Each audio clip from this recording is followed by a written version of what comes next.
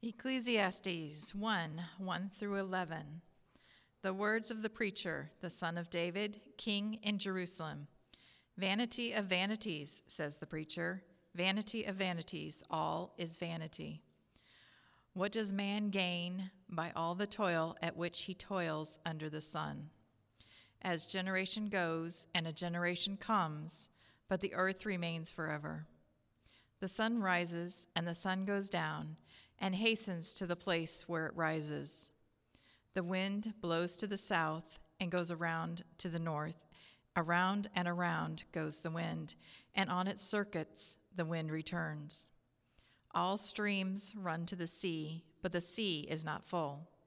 To the place where the streams flow, there they flow again. All things are full of weariness. A man cannot utter it.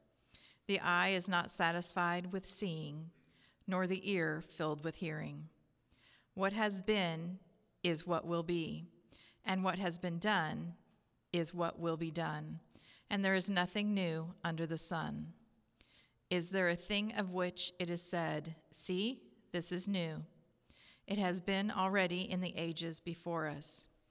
There is no remembrance of former things, nor will there be any remembrance of later things yet to be among those who come after. This is the word of the Lord for us today. Let's pray. Heavenly Father, this morning, as we've now read your word and we're going to consider it, God, we would pray that you would speak to us and minister to us and teach us from these scriptures. Lord, we pray that as we've just read an introduction and a poem here at the beginning of this book, that you would give us understanding. Lord, that not only would we gain understanding, but that we would also have, by your Spirit, a God-given desire to apply by faith the teachings here in this book. Lord, we pray that you would lead us into the path of wisdom as we journey through the book of Ecclesiastes. Often misunderstood, definitely a challenging book to interpret, but loaded with so much practical wisdom for life. And Lord, we want to be wise people. We want to be the kind of women and men who live life the way that it's supposed to be lived, that live life in a way that honors and glorifies you. And so we believe that we need this book, we need all Scripture to help equip us to live life the way that you've designed it. So guide us into truth today. Guide us into wisdom today, we would ask. In Jesus' name, amen. Amen. Please be seated. Christian philosopher Ravi Zacharias organizes all philosophical questions into 4 basic categories. The first category is questions of origin. In other words, how did we get here? The second category is questions of meaning. Why are we here? The third category is questions of morality, or how should we live our lives? And the fourth and final category is questions of destiny. Where are we going from here? What's after the things that we're experiencing now? So questions of origin, meaning, morality, or destiny. And any philosophy or worldview or ideology or belief system must address those questions if it hopes to be the type of worldview or philosophy that is worthy of our time and our allegiance. Now, the second category there helps us to see that meaning matters. People have always asked themselves questions like, what is the purpose of my life? Or, does what I'm doing with my life actually matter? Is there meaning here in the madness of what I'm doing? Thus, if you were to read the Stoic philosophers of the ancient world, for them, the meaning of life was to be the type of person who had self-mastery and could remain unaffected by the circumstances of life. You were able to just withstand them, and it didn't really impact you one way or another. Or if you read the Epicureans, for them, the meaning of life was pleasure. So Epicurean philosophy would say, if it feels good, go for it. Do it. It was a headlong pursuit into pleasure and whatever felt good. And even today, if you were to read or listen to the popular atheists who, of course, deny that any purpose or meaning has been woven into the fabric of our lives, they hesitate to say that, well, because of that, your life doesn't matter. And so for them, they want to say that the meaning of life is to make the world a better place in some way, shape, or form. Now, one of the most popular Christian cliches over the past 25 years or so is, God loves you and has a wonderful plan for your life. And although I believe that's not the most helpful way of stating things, it does point to the truth that Christians believe that there is meaning in our earthly existence. We can look at any person and say that in a sense, yes, God has a plan for all of our lives. And that's why the opening statement in verse 2 of Ecclesiastes is so shocking for Christians. And quite frankly, so confusing. Vanity of vanities, says the preacher. Vanity of vanities, all is vanity. The problem's even worse if you have the New International Version translation of the Bible. There it renders it meaningless. Meaningless, says the teacher. Utterly meaningless. Everything is meaningless. What? What is going on here? Is this the Bible? Yes, it is the Bible. It's smack dab in the middle of our sacred scriptures. So what does the author mean here when he begins this book with this statement, this declaration that everything is meaningless? To begin answering that question, we need to get some background on this important book of the Bible. Now, the book of Ecclesiastes is part of what's called the wisdom literature of the Old Testament. In the middle of the Old Testament, you've got 5 books, the wisdom literature, which are Job, Psalms, Proverbs, Ecclesiastes, and Song of Solomon. For many Christians, this is their favorite part of the Old Testament because unlike some of the historical books that are talking about wars and battles and nations and things like that, the wisdom literature gets very personal. And it talks about human experience, and it's very relatable for us as believers. In this particular book, the book of Ecclesiastes, what we have is an author who's taking us on a journey into the meaning of life. And what's so fascinating about it is he's inviting each and every one of us as readers into his own quest to make sense of the world in the midst of all of his experiences, pursuits, and the absurdities of life. And in doing so, he on several occasions brings himself, as well as all of us who are reading, to the brink of hopelessness and despair before offering us a way forward in this elusive and confusing world we call Earth. I titled this sermon series, so the whole series of the book of Ecclesiastes, Finding Meaning in the Madness. Finding meaning in the madness. Because this is what the author is going to help us do.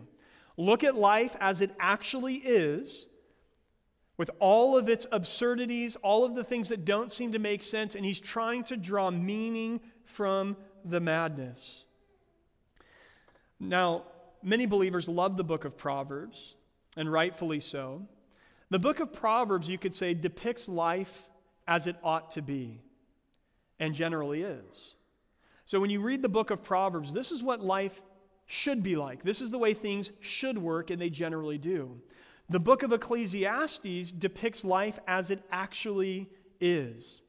So in Proverbs, the question could be, do you want to be successful? Or do you want to have a blessed life? And all of us, of course, would say, yes, I do. And so Proverbs would say, okay, then live this way. Do these things, and you will have a blessed life. Ecclesiastes comes along and says, well, what about when that doesn't work out? What about when you do all the right things, when you try to live a wise life, when you try to live a godly life and the bottom falls out and things don't work out the right way? What happens when the righteous are punished or the righteous suffer and the wicked prosper? How do we fit that into our theology? How do we navigate through those complexities in life? That's what the book of Ecclesiastes is going to get to.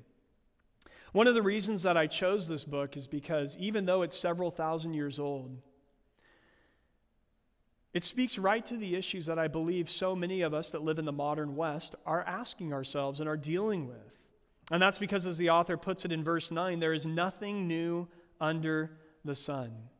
He talks about many of the pursuits that most people, and especially most young people, are interested in. Things like making tons of money, things like achieving status or even international fame, living for pleasure, hard work, striving after knowledge and wisdom.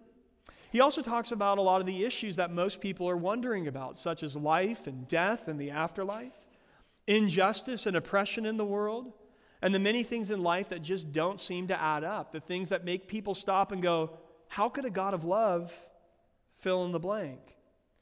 Ecclesiastes offers us a pretty thorough view on life. Now, one of the cool things about this book is that the author is writing from his old age, and he's speaking from his own extensive life experience on the issues that he's going to talk about. And I'm glad that he does this, because in life, it's a lot easier to take advice from somebody who has actually walked through the things that they're talking about. Now, when I was growing up, I played a lot of sports. And I was on several teams throughout my childhood where I had a coach who didn't actually ever play the sport. And I know for me as an athlete, it was always harder for me to receive instruction from coaches who had never played the sport. Because they tell you, oh, this is how you need to do this. This is the right play to make in this situation. And maybe this was just my pride and youthfulness, but you look at them and go, well, how would you know? You've never even been there. I always appreciated and felt like I responded better to coaches who themselves had played the sport. And life is sort of like that. Again, in life, most of us receive wisdom and teaching and learning better from somebody who's actually been in our shoes.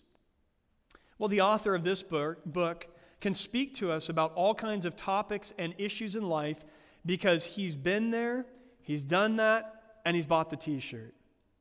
So who is the author? Well, the book starts off by introducing him in verse 1. It says, the words of the preacher, the son of David, king in Jerusalem. He calls himself the preacher, or some translations would say teacher. The Hebrew word there literally means to assemble or to gather. And so the author of this book sees himself as one who is gathering the people of God or assembling together the people of God, thus the translation, preacher or teacher of the people. Next, we see that this author is the son of David, king in Jerusalem. Now, as many of you know, the son of David, who was the king in Jerusalem, was Solomon. And Solomon is the author that is traditionally credited with writing the book of Ecclesiastes. Why is that? Well, one clue comes in verse 12, where he says, I, the preacher, was king over Israel in Jerusalem. After Solomon's reign, the kingdom was split in half, a northern kingdom called Israel, a southern kingdom called Judah. And those who reigned over the northern kingdom called Israel were not ruling in the city of Jerusalem. They ruled from the city of Samaria. It was the southern kingdom of Judah that had its kings sit in Jerusalem. And so for the author of this book to say that he is the king over Israel from the city of Jerusalem seems to suggest that this is in fact King Solomon. Not only that, the character depicted in this story or in this book fits perfectly with what we know about King Solomon and his life, and we'll unpack that a little bit more in here. Either way, the author of this book wants us to look at the character in the story, the man on the journey who is teaching us as a Solomon-like figure. Because after all, Solomon had the unique position of supreme wisdom from his own experience. If you know nothing of King Solomon, you should know this. Solomon was the king over a very powerful and prosperous nation, the nation of Israel. What that means for us is that Solomon had more wealth, more status, more power, more privilege than any of us could ever fathom. Like ever. No matter what you do in your life, you will never be a supreme monarch with absolute authority over a nation that is wealthy and prosperous and strong. Solomon literally had the world at his fingertips. And because of that, he took advantage of it, and he explored the world and everything in it, and now, in his old age, is distilling the wisdom that he gained through his pursuits. This book begins then, as we already mentioned, after introducing the author with the startling assessment of life found in verse 2. Vanity of vanities, says the preacher, vanity of vanities, all is vanity. Now, if you are a note taker, you should jot down that word vanity. This is the key word to this whole book, the word vanity. The Hebrew word is hebel, Hebel. And this word is going to appear almost 40 times in these 12 chapters. This constant refrain of Solomon here, vanity, vanity, vanity, life is vanity. The Hebrew word hebel literally means a vapor, or it means breath. And again, it becomes for us the key word in this entire book. So the word is supposed to make us think of, again, your breath. Your breath on a cold day, you see it for a moment, disappears. Or maybe think of smoke or fog or a mist that you see. That's what hebel is. According to the Jesus Bible, this word hebel resonates with other scripture passages that emphasize the inherent worthlessness of things that don't last, from the temporary lives of mortals to idols and false worship practices. So this word resonates with worthlessness in this world. There's some scripture references that should be on the screen in a moment here. Because of that, meaningless is a helpful translation here in verse 2, which again the NIV gets for us, this translation, meaningless. Oftentimes when he's using this word in the scriptures, he's pointing to the fact that life appears to be meaningless. That's the way that we experience it. Or life and its pursuits are worthless. They have no real significance. But as we're going to see in the book, Solomon often uses this word hebel to draw out other important ideas related to a vapor or smoke and then applying them to life. So he uses the word hebel at times to communicate that life is short, to communicate the brevity of life. He's going to want you to think of, again, to use your breath as an example on a cold day, he's going to want you to think of how when you breathe on a cold day, you see hebel for a moment, and as quickly as you see it, it dissipates. It's gone. And he's going to say that life is like that. It's fleeting. It's here for a moment, and then it's gone. He's also going to use hebel to communicate that life is elusive. Have you ever tried to grab smoke? Have you ever tried to grab your breath on a cold day? Even though you see it, the moment you try to grab it, you realize you can't. It's elusive. It can never actually be attained or grasped. And he's going to use hebel that way to describe life and our experiences of life, that as we seek to grasp after things in this world, oftentimes it evaporates in your fingers. It's just hebel. He'll say it's like striving after wind. It's the person running after wind. You can't ever grab it. That's how life is. Finally, he's going to use this word hebel at times in this book to talk about how life is mysterious. It's mysterious. Have you ever tried to drive your car in really, really dense fog before? Or have you ever been in a room that was filled with smoke? If you've been in one of those experiences, you'll know that in those moments, things are no longer clear. Everything becomes fuzzy and hard to see and discern. And it becomes disorienting and confusing. That's how life can be. Life is at times mysterious, and we can't quite make sense of the things we're experiencing. Well, here is the theme of the book. Everything is hebel. And in this context, everything is meaningless. It's utterly meaningless. Okay, Debbie Downer. Sounds like a real fun guy, huh? If you're throwing a Super Bowl party, do not invite Solomon. I want you to notice, though, this is really important. that verse 2 is not Solomon's conclusion to the question of the book, but rather it's an opening of it.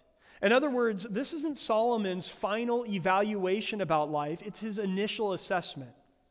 He's saying everything is vanity or meaningless. This is his initial assessment.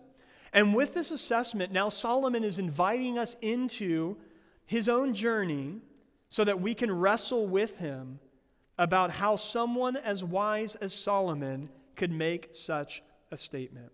Why is everything meaningless? Well, let's continue into verse 3. This becomes the key question. So vanity is the key word. Verse 3 becomes the key question that Solomon's going to explore. What does man gain by all the toil at which he toils under the sun?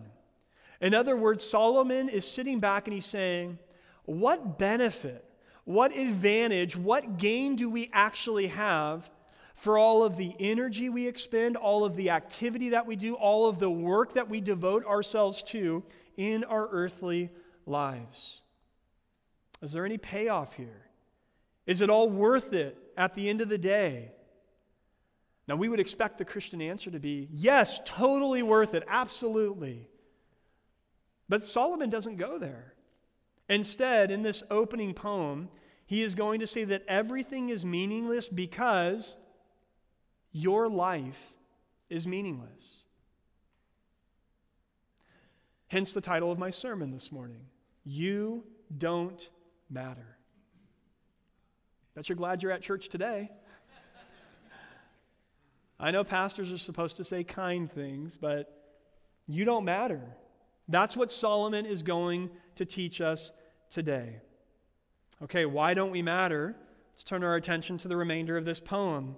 Starting in verse 4, a generation goes and a generation comes, but the earth remains forever. Solomon says, listen, the earth is constant. The earth was here long before you got here, and the earth is going to be here long after you go. Generations come, generations go, and it's this endless cycle. People live, they die. Their children grow up and live and die. Their children grow up and live and die. Our life is like a roller coaster ride. Okay, that roller coaster was in the park before you showed up in the morning, and that roller coaster is still going to be going around in that park long after you leave. The only thing that changes is the riders. That's what life is like. The earth has been doing its thing for a very long time, and you're here for a blip on the radar screen. You are Hebel. You're a vapor of smoke that's here for a moment, and then you are swept away forever. Now in verse 5, he's going to point out that nature appears to be cyclical. Again, a roller coaster going around and around and around. He says the sun rises and the sun goes down, and it hastens to the place where it rises. The wind blows to the south and goes around to the north. Around and around goes the wind, and on its circuit the wind returns. Verse 7, all streams run to the sea, but the sea is not full. To the place where the streams flow, there they flow again. Solomon's looking at nature, and he's saying, look, it's cyclical. For all of the activity and the energy that it appears the sun is expending, as it goes around on its circuit day after day after day, nothing actually changes. For all of the activity and energy expended by the wind, blowing around on its circuits, day after day after day, it doesn't actually stop. It never gets where it seems to be going, and it doesn't change a thing. For every river flowing to the ocean never actually fills up. All of that water gushing into the ocean, from our perspective, doesn't change a single thing. And Solomon looks at all of this, and in verse 8, he sees it as a great picture of what human experience is like, and he says to himself, all of it is weariness. All of this is exhausting to sit and think about. All of this is exhausting to sit and live through, where we, like the sun, are going around and around and around on these cyclical patterns, and nothing actually happens. We don't get anywhere. We don't achieve anything. We pick up where we left off. Atheist philosopher Bertrand Russell describes this same feeling of despair in his autobiography as he looked out at the world as he saw it. He said, "We stand on the shore of an ocean, crying to the night and the emptiness. Sometimes a voice answers out of the darkness, but it is the voice of one drowning. And in a moment the silence returns. The world seems to me quite dreadful.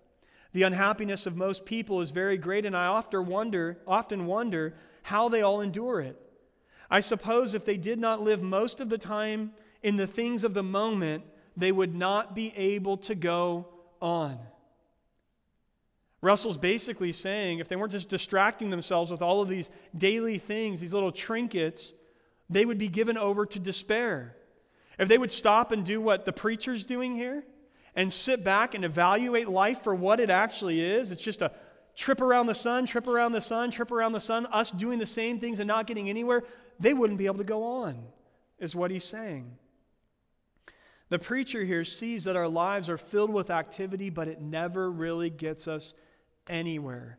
No matter what you do, no matter where you go, he says the eye is not satisfied with seeing, nor the ear filled with hearing.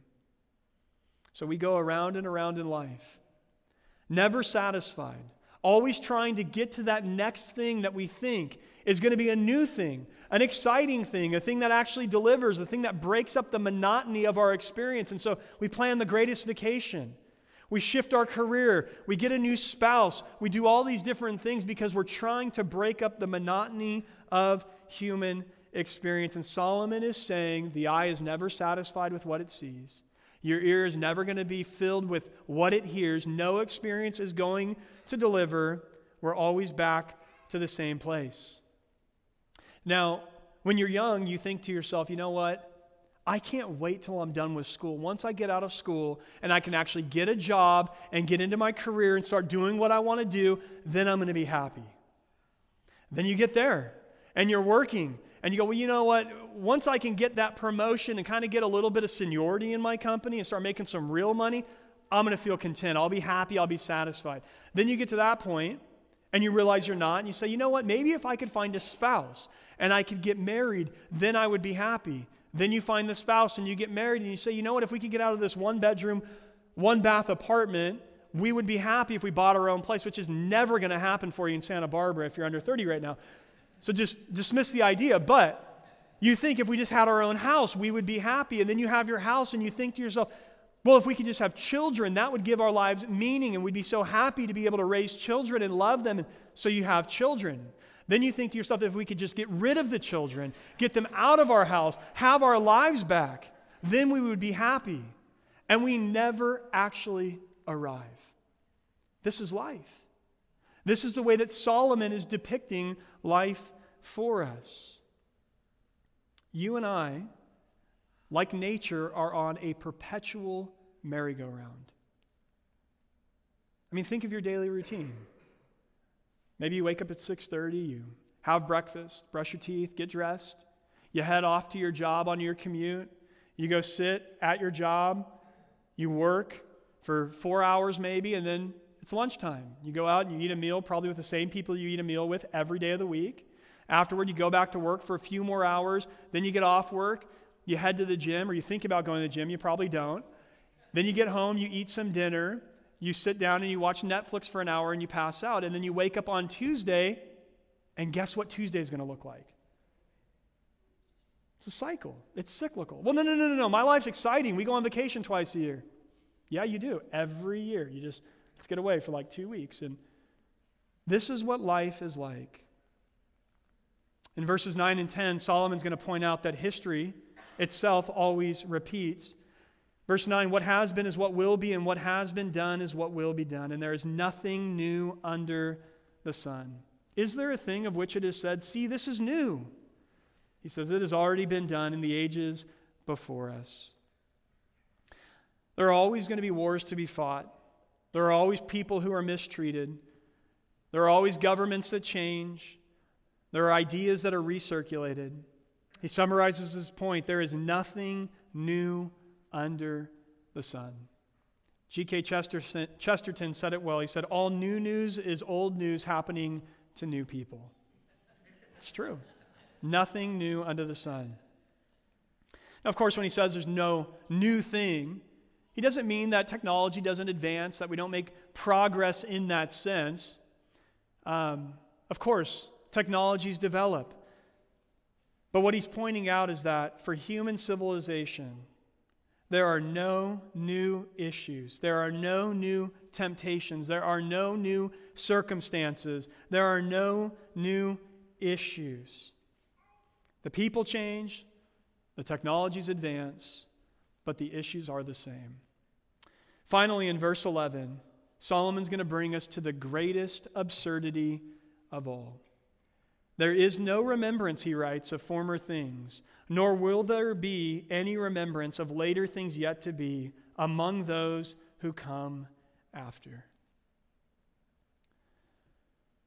Solomon is saying that everything about you, everything about everything you do in your life, everything about every person or thing that right now in this moment you love with all of your heart is going to be buried in the sands of time. No one will remember it. That's his point. I know the under 30 crowd is like, not me. I'm going to make a name for myself. People are going to remember who I am. Really? I want to try something. If you know the first name of both of your great-grandparents and their occupation, raise your hand. Great-grandparents, their first names and their occupation, raise your hand. I mean, there might be 6, 7 hands in here. Your great-grandparents, that's not very long ago. These are the people who literally held your parents in their arms. They were their grandparents. And probably for several years helped to raise their lives. We are their family. We don't even remember their first names. We don't even remember what they did with the best hours and energies of their human life. What about your great-great-grandparents or another generation beyond that?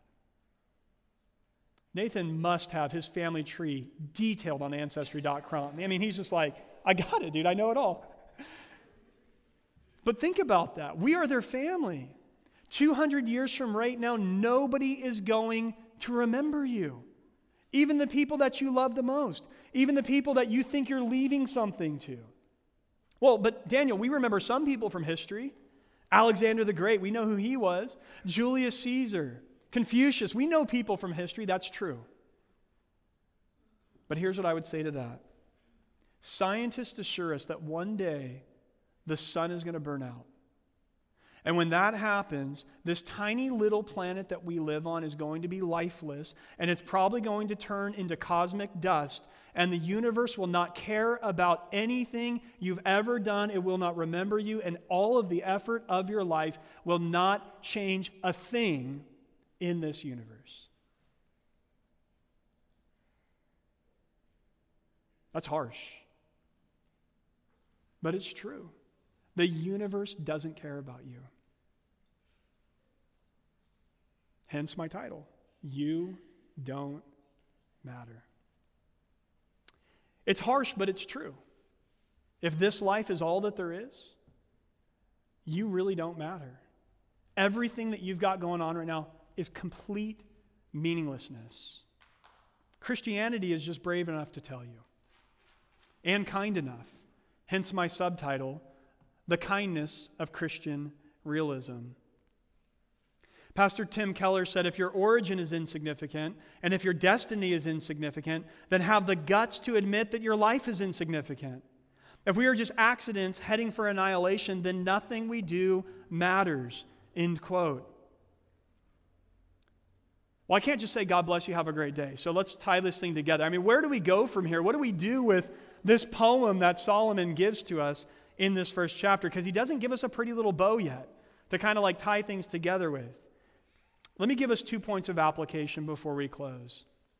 Number one, a cyclical view of history is hopeless. A cyclical view of history is hopeless. That's what he's telling us.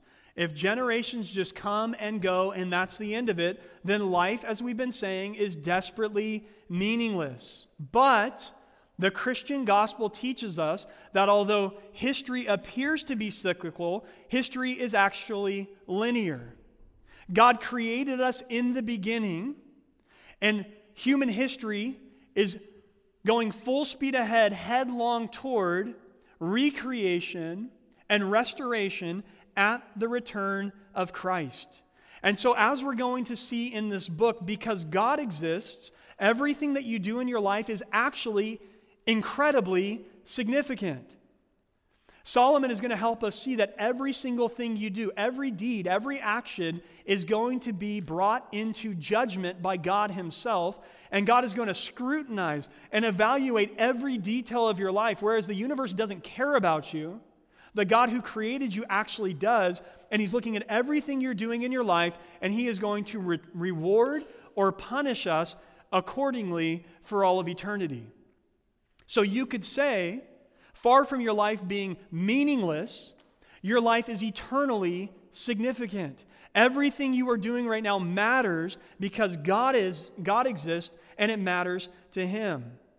He created you, and he infused your life with meaning, despite how the rat race and monotony of your 9-to-5 might feel. Number 2, second application. Basing our identity or significance on what others think or how others are going to remember you is hopeless. Because as we've seen in this poem, they're not going to remember. You're here and you're gone like breath. It's like that. And your life will be forgotten. So if you spend your life building your identity, rooting your identity in what other people think about you, or what future generations are going to think of you, this is hopeless. It's meaningless. That's not the most important thing. And God never encourages us to base our identity on that, on people's opinions. Rather, God wants us to base our identity on his opinion, on what he says about you. And according to the Bible, God created every person in his own image. Therefore, all life is intrinsically and immensely valuable and precious. And not only that, but through the work of Christ, God wants to bring you into right relationship with himself, into a loving relationship with himself that begins the moment you put your faith in Christ and continues for all of eternity. John 3:16, for God so loved the world that he gave his only Son so that whoever believes in him should not perish but have eternal life. Again, far from being meaningless or insignificant, your life matters to God. It matters so much that God the Father sent God the Son to this earth 2,000 years ago on a rescue mission to bring you back from your sins, deliver you from your sins, and bring you into a loving relationship with himself for all of eternity. There could be no greater identity. There could be no higher status attainable for a human being than to become a child of God by faith.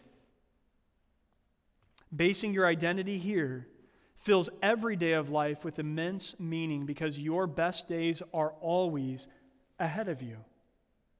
So the grand message for this morning is that if you take God out of the equation, your life doesn't matter. But because God is in the equation, your life is deeply significant. And you're only going to come to experience the true meaning of your life and experience true significance in your life when you pull yourself out of the rat race that all of us seem to be in this life and instead plug yourself into the God who made you and loves you and knows you. And when you do that, life begins to have incredible meaning and significance, and there is much joy to be had in life under the sun. Let's pray together.